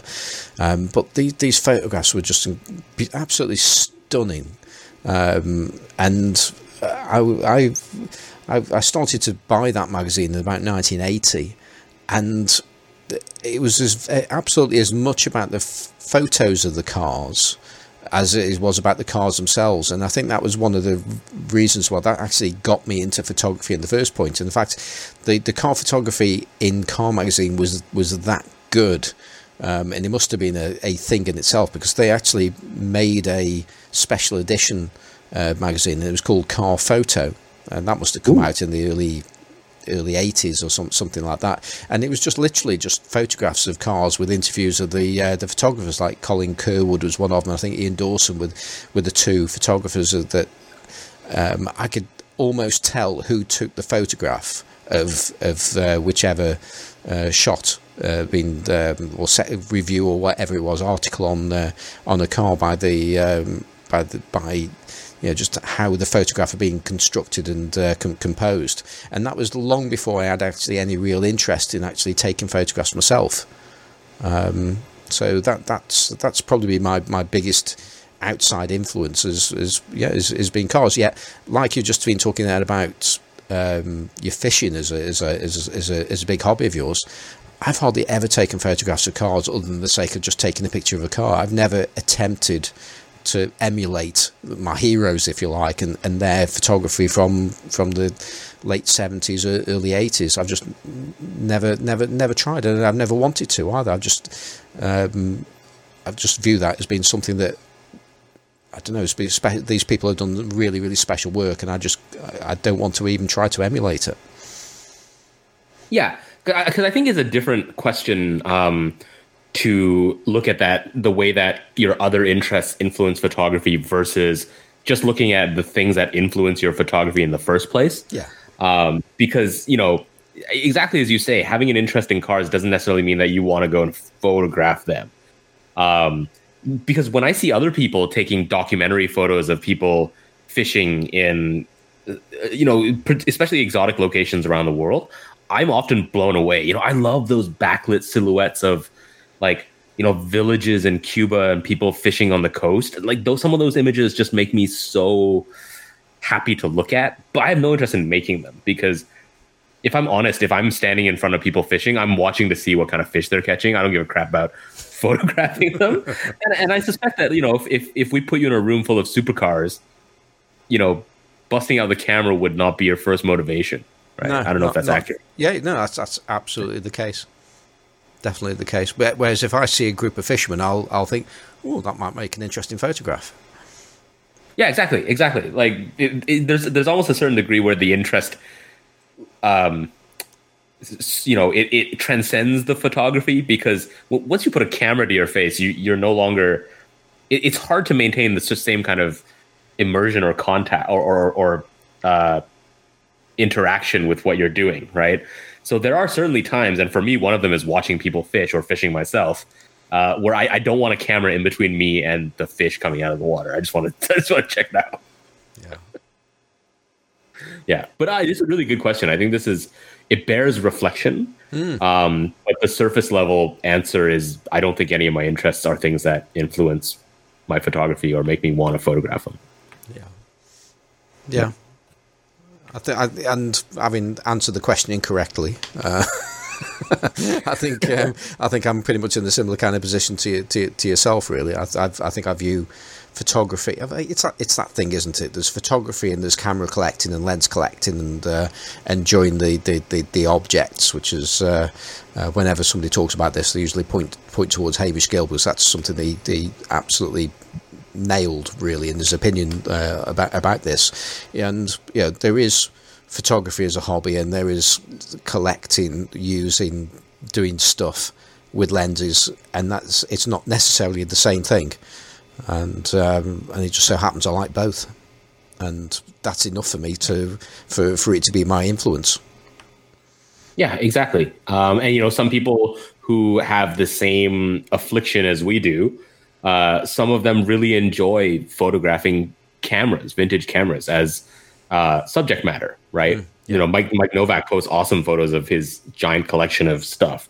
But I have no interest in photographing my cameras as subjects, unless I have to for the podcast art. Yeah, I think I would probably. I've got no problem with actually taking pictures of lenses and cameras. In fact, I find myself, no, I shouldn't do it. But perhaps I should do it more. But I think it's quite an easy subject for me to actually take some photographs and think of, how can I make this look a bit more interesting and so on. There's something stopping me from doing it, because I'm thinking, well, is it a worthy thing to take? And then you can go around into that other argument we've talked about before about what makes a worthy photograph, and it's about, at the end of the day, if you want to take a photograph of something, you just damn well take it, and it doesn't matter if what people's opinions are of that photograph or the subject matter. It's a case of if that's made you happy and you've produced something that you're happy with, fine. That's it. That's all that matters. Simon, you spend a lot of time thinking about worthiness in photography. I gotta say, I mean, you mentioned that many times on different episodes, and it's not something that, certainly I've never thought about. Well, maybe that's not true. Maybe there are times, if you're standing in front of a cliche image and you're just like, oh, am I going to take this again? But I think in the case of photographing cameras, I think some of the photos are awesome, and I totally get why they're worthy subjects. It just doesn't really, it's not the kind of thing that I want to do. But I don't look at pictures of vintage cameras and think, oh, that's an unworthy subject. Yeah. Right. Yeah. But you spend a lot of time thinking about that concept, and that's fascinating to me. And it's a problem. There's no right. I know that's an issue in itself. I mean, interesting enough, there was only a couple of days ago we interviewed a chap called Borut Peterlin of Top Shit Photography of YouTube fame, and he's a large format photographer, and we had him on the large format photography podcast. And I was watching one of his videos, and I'm not a YouTube person at all. But I can watch his stuff because it's just beautifully made, very relaxing, very chilled, and he comes out with words of wisdom. And then on this is one of his latest ones. He's just talking about about stress, and he's talking about stress being connected to ego. The bigger your ego, the more likely you are to be stressed about things, and you should just let things go, and things don't need to be as important. You make certain things too important, and so there's just no need to, really. and that's exactly what I'm talking about there. You know, I'm sort of you can build yourself up to think, well, is this going to make a good enough photograph to be worth pressing that button? Well, who cares? Who really actually cares? And sometimes you've got to get over yourself, haven't you? Really? Yeah, but I think there's definitely that aspect of it. But I also think that, you know, when you talk about worthy photos, it's probably a process that all of us go through as well, in a more, I guess, superficial and non-ego related way. Because, I mean, I certainly had the experience where I'm shooting where I bring the camera up to my eye and I think, I don't want to press the shutter for this image because either I've shot it before or I've seen millions of photos like it before, or I just think like the story here is not, or the emotion or the composition or the light is not that strong. It's not that striking. So I mean, it may be a kind of dynamic of push and pull between the deeper concept of worthiness that links to ego and also just the much more superficial, I don't think it's worth taking this photo. Yeah. Right. I don't know if that makes sense, but because I'm just imagining like either this whole worthiness thing is, I'm imagining you standing there with a camera and there's like, I don't know, a flower in front of you, right? and either the thought process is, it's not worth taking this photo because I've shot this kind of thing a million times and it doesn't really have any, you know, special content, or it's a much more, you know, reflective process where you're like, am I worthy of this film? Is this image in front of me worthy of the pressing of this shutter? Yeah, I think there's a few. Yeah, there's lots of things going on there. And this could be one of those things where you about influence, outside influences. Because I talked about Isabel Cordes earlier, and the fact that she can be incredibly influential, and I might look at something and I think, well, what would Isabel do with this photograph? And because I know what I would do with it because I've done it so many times before. But what else could I do with it? And then I'll look at it and think I can't actually do anything else other than what I've already done with it, and therefore I don't bother taking it. Yeah. I mean, the outside influence thing is unavoidable, right? I mean, at the beginning of this whole coronavirus thing in January, I was out every day photographing people in masks. Because it was such an interesting way to look at the streets. And now I'm just like, I don't want to do it anymore because everyone's doing it. It's like everything I look at on Instagram or online or even in galleries these days or in the news, all I'm seeing is pictures of people on the street in masks. I'm like, I don't want to shoot that anymore because it's just like, it's everywhere. Mm. So yeah, I know what you mean. Mm. Okay. Well, I think we should move things on. And I'm going to propose that we don't start to go through the suggestions that we've had on Facebook as well as what we've just done there. No, but there are some really, really good suggestions, and I think on the basis of what we've just actually been, we've spent quite some time talking about the emails that we've had today. I think they've led to some, I hope to be some pretty interesting discussion there, and certainly some. Food for thought for the future as well, and more things we can do. So I think we need to revisit those suggestions on Facebook at another time. Yep. So we're not sure when that other time will be. It may be sooner, it may be longer. We'll play it by ear, but we will we'll do that probably next. I'm guessing. Does that make sense? Yeah. Yeah. Okay. So is there anything else you might want to say, or should we just go to shout outs and start to close things down? What do you think? No, I think we've covered everything. Okay. Well, I've got one shout out that I want to do, and that's to Lawrence Dunn, who seems to be on the upward curve now of having what is a suspected case of coronavirus, and he's been in a quite a bit of a state, and he wrote a post on his Facebook page just explaining what he's been going through, and it's been pretty horrible. But I'm glad to hear that. Well, glad to see that Lawrence is making a bit of a reappearance lately. So he's not out of the woods with it, but he certainly seems to be a fair bit better than he was. So that's good news, Lawrence. So a little shout out to you there. That's good to hear that he's getting better. Wow. Yeah. And let's just see if I can log into our coffee. I can. That's good, because I couldn't log into the large format photography podcast coffee account the other day, but I can do today. And let's just recap, because it's been ages, I think, since we've even done this. So, 7th of April. Oh, there's one there from Lawrence Dunn. Thank you very much. So that was on the 3rd of April.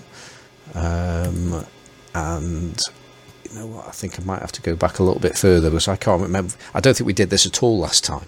So let's go back to. I remember that one. There's one from Robbie J. We've done that one, and we've definitely done that one. Okay, so Pisa Kosciani, Simon, Johnny, and Perry. 3 coffees for you. One for Simon for a very quick delivery of 4 conical lens caps. That's good. That's good time, isn't it? I was surprised how quickly they got to Oz, given COVID. A coffee each for Johnny and Anthony Rue for your excellent recommendations of Ilford XP2 and Tri-X. XP2. Yeah, film. Is that what it is? I thought it was on XP3 these days, or XP4 or something like that. So is XP2? No. Is it there? Okay. Yes. Yeah. I think you're confusing HP5 with XP2. I tell you why I'm confused there, because the last time I used Ilford XP, it was XP1. That was a while ago, as you might imagine.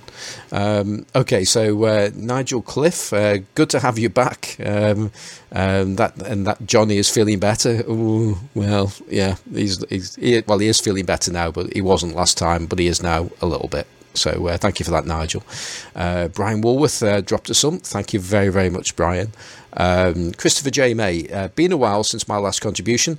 Looking forward to the day when I can stop at Central Camera again. Take care.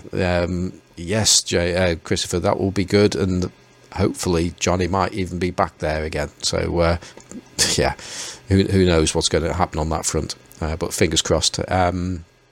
Then we've got something from Robert Danny, and he's got a rectangle. Oh, here we go. This is to do with the name of the previous podcast, isn't it?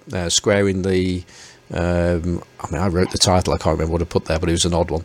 Yeah. Yes, that one. A rectangle that is a circle that. Oh dear, I should have given this to you, shouldn't I?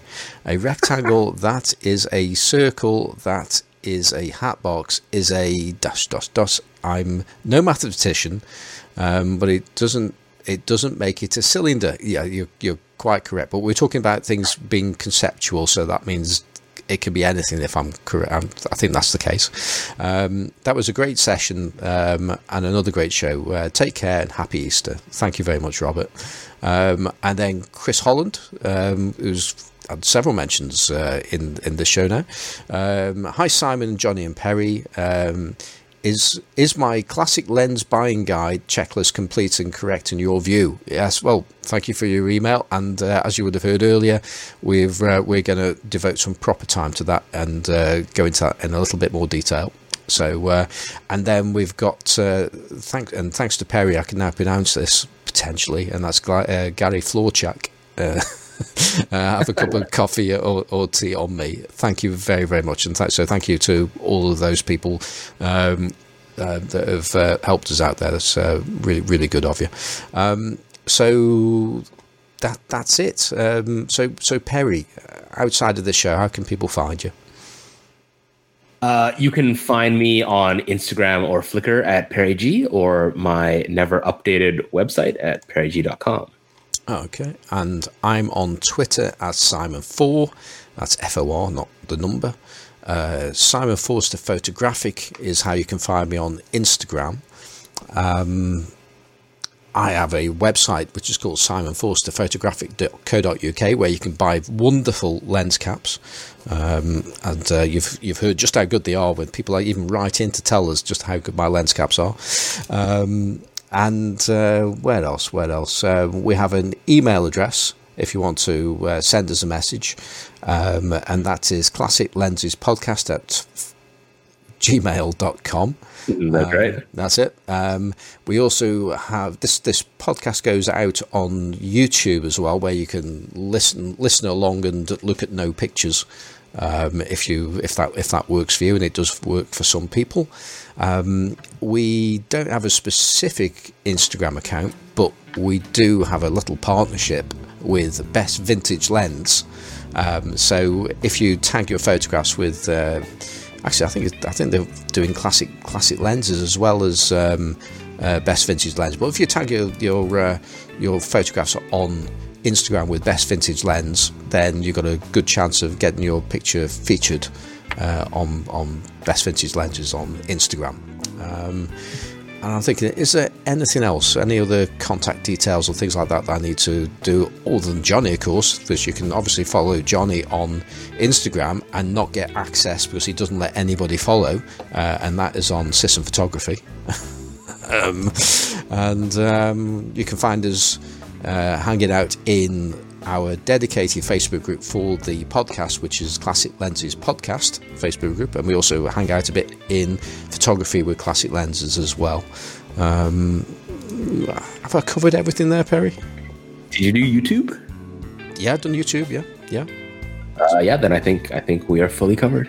Excellent. Okay, so our music is by Kevin MacLeod of Incompetech.com. It's called Octo Blues, and that's it. So not sure exactly when we're going to be back next. Who knows? Might actually be back in a week. Fingers crossed if we can. So hope you enjoyed this week's show, and stay safe, and if you can, be like Carl.